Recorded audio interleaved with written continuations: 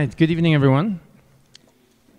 So there was this lady, and this lady had a friend, and this friend was moving to Cape Town, as is the custom, and she was sending him, giving her sort of a going away party, and she ordered a bouquet of flowers, and when the flowers came, it was not what she wanted. And she phoned the florist and said, "This is what happened here." And the florist says, "You think you're having a bad day?" Because, by the way, what the message was sorry for your loss. Sorry for your loss was the flower arrangement. So she phones the florist and says, "What's going on?" And then the florist says, "You think you're having a bad day? I need to explain to a funeral party why they have a banner and a flower arrangement saying, 'Good luck in your new location.'" Now, the question of a new location is a good one. Why? Because when we die, we go to a new location. And many people up and down the centuries have come on different sides of this particular question. And if you're a materialist, maybe you're a skeptic, then you would say when you are buried, and you are in the ground. And that's it, and you become fertilizer, as it were. Who of you have seen the movie Dead Poets Society? Dead Poets Society, anyone? Okay, good. Dead Poets Society, Mr. Keating, who's the protagonist in the movie, he stands behind the boys whilst they are looking at the trophy cabinet, and he tells them, "Food for worms, boys, food for worms." And then the boys are very perplexed. What is he doing? And he says, "One day you will be fertilizing daffodils. Seize the day, seize the moment." So what is he saying? It's a wonderful movie, but it is super secular and actually a little bit depressing. But the moral of the story is you're going to die, you're going to rot, and that's the end of it. You're food for worms, at best fertilizer, so make it count, this little bit of time that you have. So that's what many people today say, that's what happens when you die. That's your new location. But throughout history, most people believe that there is another location that you go to, and because you're going to be in that location far longer than you're going to be in this location, you need to take a lot of care in that particular location to ensure that everything is in order for that particular place. So that's why when you visit Egypt, the main attraction, what is that? They are the pyramids of Giza. And what were the pyramids? Or what are the pyramids? They were tombs to pharaohs, built by 20,000 odd people for 20 odd years, and inside many people have discovered so many riches that these pharaohs tried to take with them in the afterlife. So the structure that has been the tallest structure in the world for the longest time is what? A tomb. And then if you go to China, then you may have heard of the terracotta warriors. Anybody here heard of the terracotta warriors? Now, they discovered it a couple of years ago, and they discovered this one vault, and what they found were 7,000 soldiers, statues of soldiers, but each with a unique facial expression, and they are guarding something, and then they discovered there are several vaults. So you're talking about thousands upon thousands of these statues, and they are looking outward, and in the middle was the emperor. And when he went into his new location, he wanted an army there, because you can never be too safe. And he took riches with him. He even took food with him. He even packed food. And the only food, by the way, that survived, that remained, was a hamburger from McDonald's. Not even centuries of being buried under the soil can digest a hamburger from McDonald's. That's just a fun fact. So, by the way, another fun fact, on the terracotta warriors, they wanted to keep the location secret.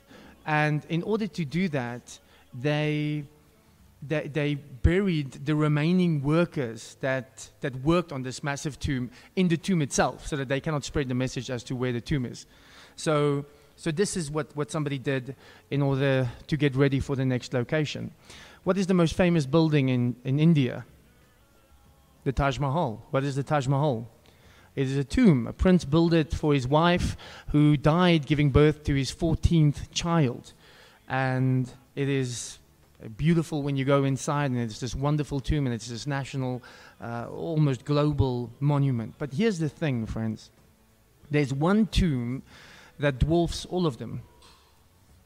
There's one tomb that dwarfs all of these tombs. And ironically, this tomb is not famous for what is in it. This tomb is famous for what is not in it.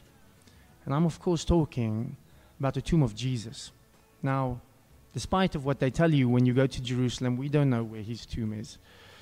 There are garden tombs there, and it is a nice visual and gives you an idea of what it might have looked like, but we don't know where Jesus' tomb was. But the one thing that we know is that that empty tomb has changed the course of history forever. And the reason why we are gathered here today is because of that empty tomb. As a matter of fact, Christianity stands or falls on that empty tomb. Now, friends, we've been going on a journey, liturgically speaking, from what is called Ash Wednesday, where we are reconciled with our mortality. We are reconciled with the fact that from dust to dust, from ashes to ashes, we came from the dust, we will return to the dust. And when we do a bit of introspection and we realize there's a lot of sin and attachments in our lives that we need to get rid of. And then we go through this time of Lent, and then we reach Good Friday. But friends, let's be honest, there's nothing good about Good Friday. It was a terrible Friday. It was the darkest of moments in human history. And then what happens after Friday? You've got the silence of Saturday. Just a deafening silence. And it's darkness. And it's bad. And we shouldn't just skip to the Sunday, because the Friday and the Saturday in this story that we are walking in is terrible. Now, I've been confronted with death over the last few months more than I've ever been before. And I had a heart attack end of last year, as most of you know. But since I've had symptoms that were similar to when I had the heart attack, and the heart attack was touch and go, I should have died. And I've had symptoms similar to just before when I had the heart attack, and I didn't quite know what to do, so I would phone the doctor and they would say, just go to the emergency room. And then there in the emergency room, I would send voice notes to my two boys that they can listen to it when they are old. And although they were all false alarms, you are very much confronted with death and the prospect of your own mortality. Our youngest boy, Eben, he was in ICU a couple of weeks ago for 2 weeks. And although it was never life-threatening, the doctors told us, there was one day in which he was struggling, and I was away, and every time my wife phoned, there was something in me that just thought she's going to tell me that he didn't make it. And these are some examples of the darkness, of what life looks like on the Friday and on the Saturday. Not long ago, a lady walked through those doors, and she was 7 months pregnant. But her face was not telling a story of life. Her face was telling a story of death, because 2 or 3 days before she came here, her husband, a young man in his 30s, just went to the pharmacy. He was struggling with the flu, collapsed right next to her, and died. And here she is, 7 months pregnant, and what is supposed to be a joyous moment and a joyous time is just contaminated with confusion and loss and grief. Good friends of this church, they took their eldest boy to just get his tonsils removed. One of the very basic procedures today. And they were walking into the hospital hand in hand, smiling, talking, cracking jokes. And an hour later, the doctor came out and said he didn't make it, losing their eldest child, 4 years old. A friend of mine who ministers in KZN, he had to deal with the situation where this boy was, obviously there were a lot of floods, but the rain had stopped, but the flooding was still continuing. He leaves home, goes to school, cycles to school, greets his mom, greets his dad, greets his grandmother, greets his sister, and when he came back, the house is gone, and everyone in it. He left school with a massive family. He came home an orphan. There's a lot of darkness on the Friday and on the Saturday, and it can be overwhelming. Whether it is physical death, relational death, financial death, the darkness is real. Death is real. The struggle is real. Now, in the gospel, especially the gospel according to John, you can see this escalation of darkness that constantly increases. After these things, Joseph of Arimathea, who was a disciple of Jesus, but secretly for fear of the Jews, asked Pilate that he might take away the body of Jesus. And Pilate gave him permission. So he came and took away his body. Nicodemus also, who earlier had come to Jesus by night, came bringing a mixture of myrrh and aloes and about 75 pounds in weight. So they took the body of Jesus and bound it in linen cloths with spices, as is the burial custom of the Jews. Now in the place where he was crucified there was a garden, and in the garden a new tomb, in which no one had yet been laid. So because of the Jewish day of preparation, since the tomb was close at hand, they laid Jesus there. Now on the first day of the week, Mary Magdalene came to the tomb early, while it was still dark, and saw that the stone had been taken away from the tomb. Let's just stop there for a moment. It is still dark. That is the line that we need to just focus on for a second. When Mary goes to the tomb, John is very careful to tell us it is still dark, but something is brewing. There is hope that is just stirring underneath the surface. And you've got these three shadowy figures who emerge. And they are surprisingly brave. At this point, Jesus has been abandoned by all of his trusted disciples. But now you've got these three figures, and very unlikely figures, to be honest. You've got Joseph of Arimathea and Nicodemus. Both of these guys were rich, wealthy, almost aristocratic type of Jews, and they followed Jesus. They were very intrigued by Jesus, but out of fear of the religious establishment, they mainly followed Jesus in the dark. So Nicodemus would only come to him at nighttime so that nobody sees him. So they were convinced by Jesus, but they didn't like to be associated with him, because it came with all sorts of social implications. He was cancelled back then. And then you've got Mary. And Mary Magdalene, well, we don't know much about her, but what we do know is that 7 demons were exorcised from her.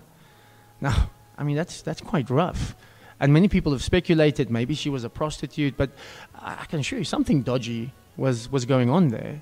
So you've got these 3 dodgy figures, and they are the ones who are emerging in this darkness as the tide is about to turn. And that to me is encouraging, by the way, because most of the time I'm a half-hearted disciple. So to know that God can use this fellowship of half-hearted night followers encourages me. He can use even you guys, believe it or not. Now, the story continues, and I want to read from John 20:11 to 15.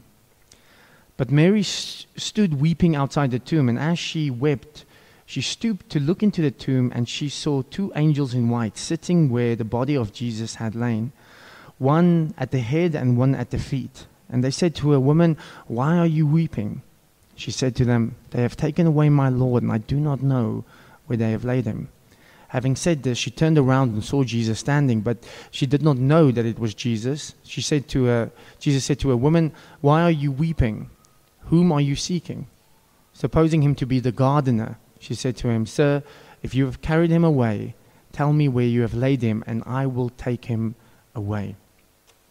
Now, little Mary, here's this, you can imagine, small, not much older than a teenager, Jewish woman, And she asked this man, please, just tell me where's his body. I will dig it up. I will carry it myself. I just want to say goodbye properly. I just want to give a proper burial. Please don't play games with me. I beg you. But there's something that Mary doesn't know. There's something that Mary doesn't understand yet. Nobody understands this. But Jesus spoke about it just a few chapters ago in John 12. So if you've got your Bibles, you can just briefly turn or just listen along. John chapter 12 from verse 23. So Jesus was trying to prepare them for what is about to happen. And there he says, "The hour has come for the Son of Man to be glorified. And truly I say to you, unless a grain of wheat falls into the earth and dies, it remains alone. But if it dies, it bears much fruit. Whoever loves his life loses it, and whoever hates his life in this world will keep it for eternal life." What a curious image. But that is the image that I want you, if there's one thing that you can take away from this evening, it should be this image, the image of this seed. You see, a seed is planted. I know. I mean, that's worth your price of admission right there. A seed is planted. A body is buried. Now, it looks the same on the surface. You dig a hole, you put an object in that hole, you cover it with soil. But the difference lies in the potential of the seed. There's just a little bit, almost on a microscopic level, hope, potential in that seed. And when that seed dies and sheds most of what it used to be, then it breaks open and new life appears.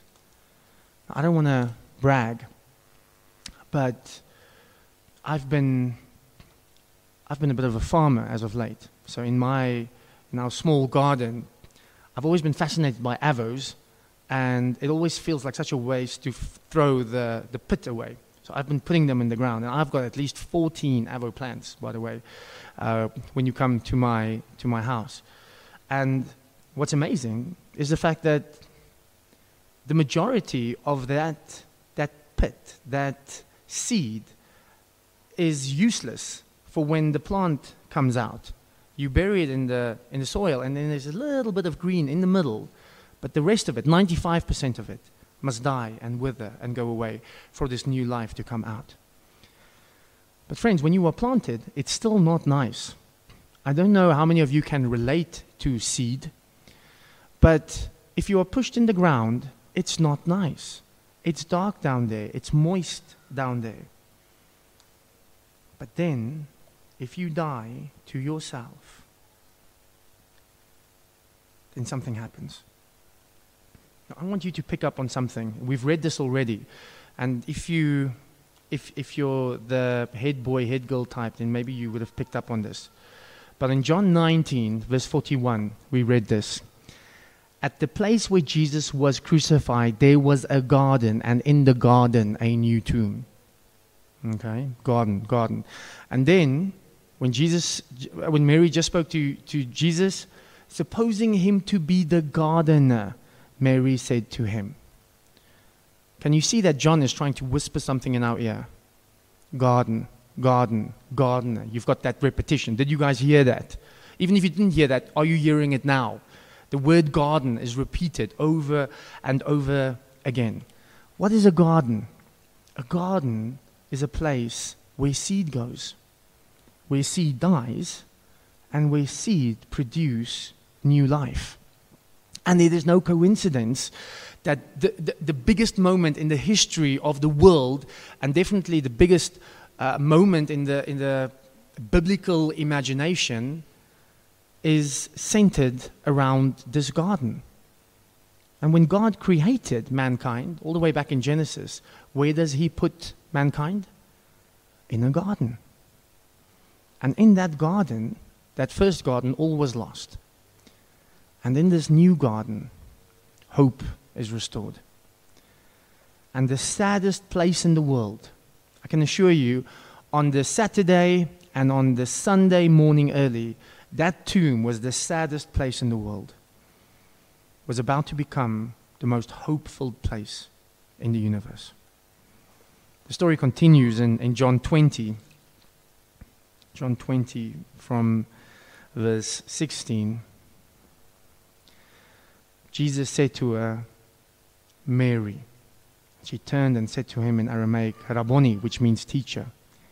Jesus said to her, do not cling to me, for I have not yet ascended to my Father, but go to my brothers and say to them, I am ascending to my Father and your Father, to my God and your God. Mary Magdalene went and announced to the disciples, I have seen the Lord, and that he had said these things to her. On the evening of that day, the first day of the week, the doors being locked where the disciples were for fear of the Jews, Jesus came and stood among them and said to them, peace be with you. Jesus just looked at Mary and said, Mary. It might be the shortest sermon ever, and it had an amazing impact. Mary. And Mary runs to tell the rest of the disciples. At that point, the church consists of Mary. She goes around and she tells people, the Lord has risen. Can I just be naughty for a while? I know this is complex, but I can't help myself. But at this moment, it really looks like Mary is the apostle to the apostles. Okay? And she didn't get the memo that she's not allowed to tell a group of men about Jesus being resurrected. All right, but I'm just parking that there for a moment. And by the way, there is no way that the early church would have invented this. We've spoken about this before, but come on, man. The women weren't allowed to testify in a court of law. If 500 women saw something and two men, the two men's witness was worth more than the 500 women. Not only that, Mary Magdalene was a woman with a bit of a dodgy history. She's got a bit of a reputation. Nobody's going to believe her. And if you ever go to Ephesus, has anybody here been to Ephesus? It is in modern-day Turkey, and it's one of the best preserved archaeological sites of the Roman Empire. And the main site is the Library of Celsus. So even if you haven't been there and you've got an image of what Ephesus looks like, it is this library, at least the facade of that library. And that library was built or dedicated to Celsus. Celsus was this very famous Roman scholar. And he wrote about many things, but one thing he wrote about was Christianity, and he wrote against Christianity. And what he said is, guys, come on, we can't take this seriously. This thing was based on the eyewitness testimony of women. And we can imagine that Paul got tired of everybody. Every time he talks about the resurrection, people say, women saw it. I mean, Mary Magdalene started the whole rumor. Are you really going to trust this? So Paul gets tired of having to defend that. So when he writes about it in the passage that Anna just read to us in 1 Corinthians 15, and he mentions to all the people that he appeared to, then he appeared to Peter, then to John, then to James, then to more than 500 at one time. You know who's conveniently left out of that account? The women. He leaves the women because he doesn't want to talk about this embarrassing detail that Jesus appeared first and foremost to women. The only reason why that is in, do you know why? It's because it happened that way. This is real. This is not made up. I'm not sure if you guys picked up on this, but in verse 19, when he appears to his disciples, we read, on the evening of that day, the first day of the week. And then when Mary goes to the tomb, it was still dark. It was the morning, the first day of the week. Now, John has already whispered in our ears, garden, garden, garden. And now he's whispering something else in our ears. First day of the week, first day of the week, first day of the week. You've got that repetition. So what's up? Where else in the Bible do you have language like that? The first day of the week, or the first day, or the second day. Where else do you find that? Class, well done, Genesis. And there's this interesting link. Let me just push it a little bit more.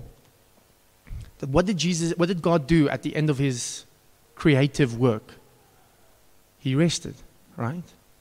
So many scholars looking at the resurrection account, the crucifixion account, looks at Jesus dying on the cross. And what's his last word?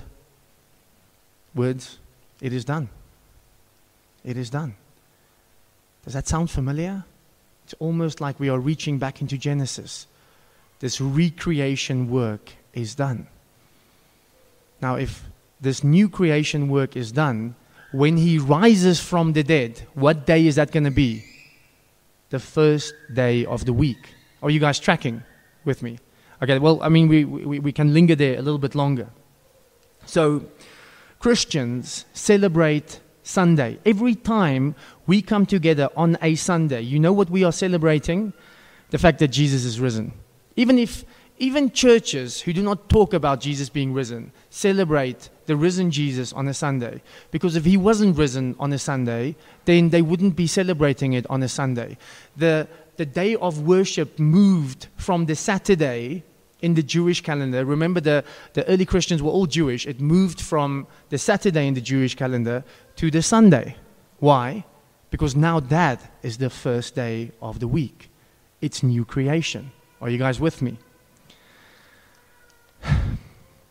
In this mess, remember darkness, darkness, darkness. We've been following darkness all along and all throughout this story. And for a moment, this flashing light comes out of that tomb, and that light shines. Now, if you've ever read a little bit of John's Gospel, or maybe you've heard this, this is how John starts his Gospel. This is in verse 4 and 5 of the first chapter. Talking about Jesus, he says, "In him was life, and that life was the light of all mankind. The light shines in the darkness, and the darkness has not overcome." That Sunday started so gloomy, so dark, and then boom, it was this explosion of light. Again, thinking of Genesis, does it sound familiar? Have you ever heard of Genesis 1 verse 2? "The earth was formless and empty, and darkness was over the surface of the deep, and the Spirit of God was hovering over the waters. And God said, 'Let there be light.'" This explosion of light. It's new creation. The old is gone. The new has come. And perhaps for some of us, we cannot see that light. Maybe we've heard the story too many times.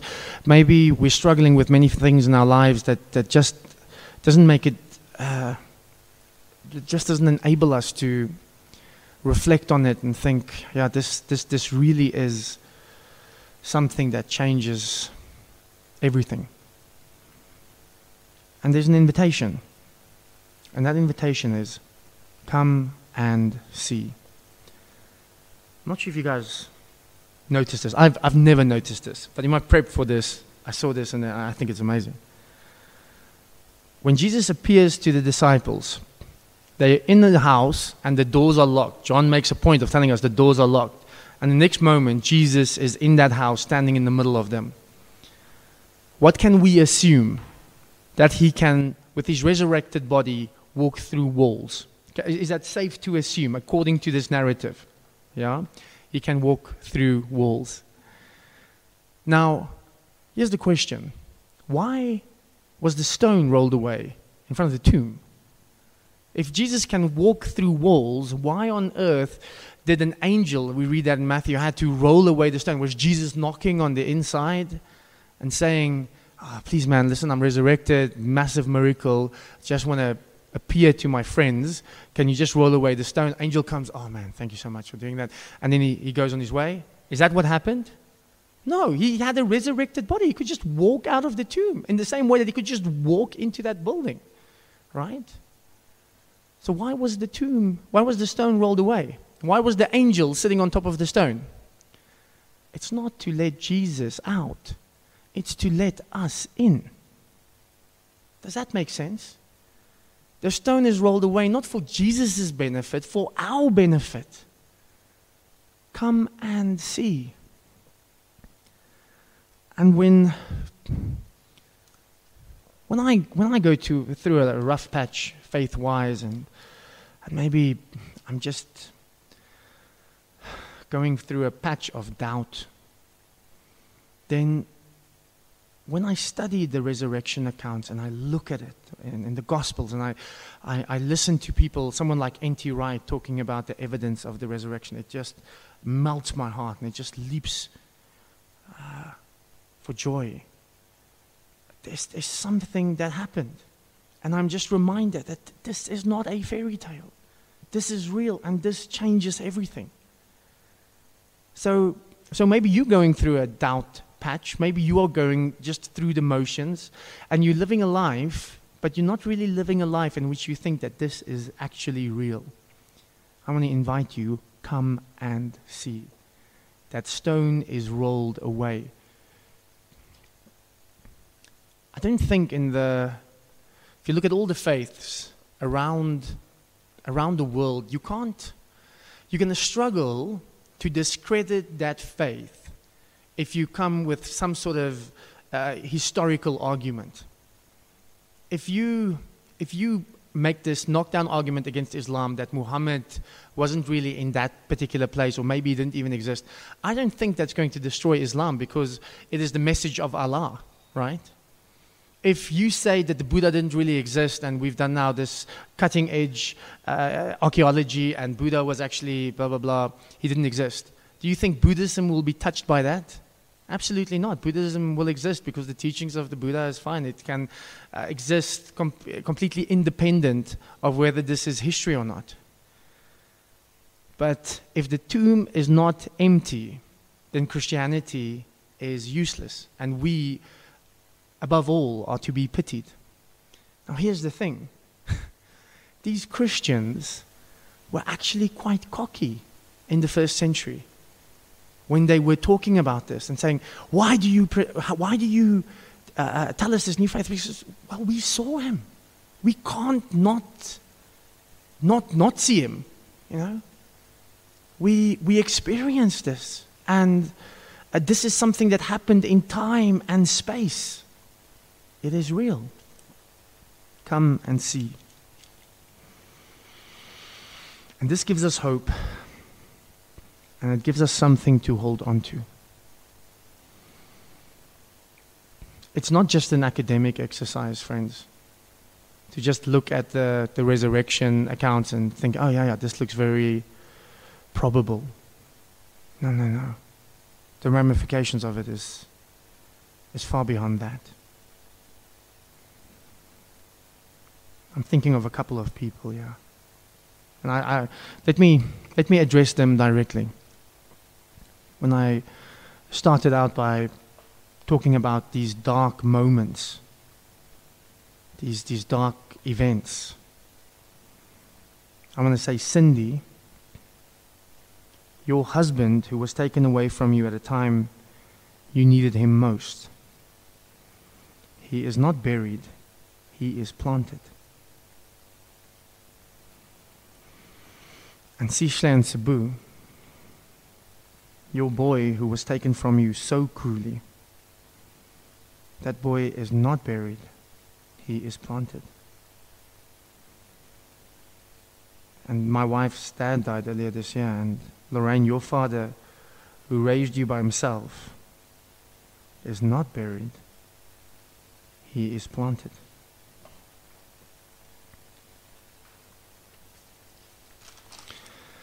Whatever it is that you are going through, whether it is addiction, whether it's loss, whether it's fear, whether it's failure, whether it's disappointment, you need to know that it does not end at the tomb. There is a divine gardener, and he is tending to his garden. And even if you are currently surrounded by darkness, you need to know that you are not buried, you are planted. Let's pray.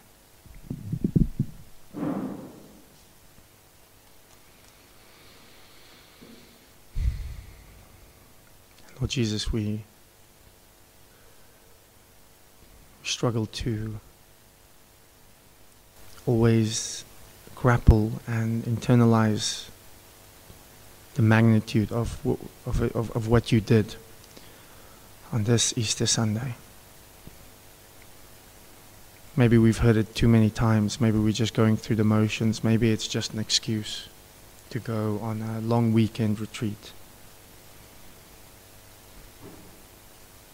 Lord, we pray that you can break our complacency, that you can break our doubt and allow us to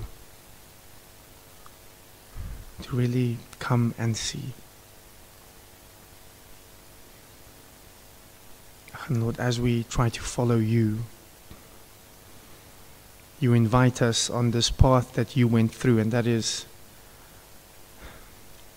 if many of us are struggling to have new life in our lives, you invite us to die to ourselves so that new life can emerge. And that is also difficult, and it hurts to lose what's for a long time been most of who we are. But Lord Jesus, in light of the resurrection, it makes all the sense in the world. Lord, there are so many people who are hopeless, who are standing next to an empty grave, and they're looking inside, and there's a loved one, and they think that there might never be another happy day in their lives. May they hold on to this hope of your resurrection. Lord Jesus, may we also know that although this world descended into darkness, that you scored a massive victory on that famous day, and it was the beginning of your new creation, and light exploded into this world. Help us, Lord, to be children of light. Help us to live in light of that light. It is in your name, in the glorious name of Jesus Christ, our risen King, whose name we pray. Amen.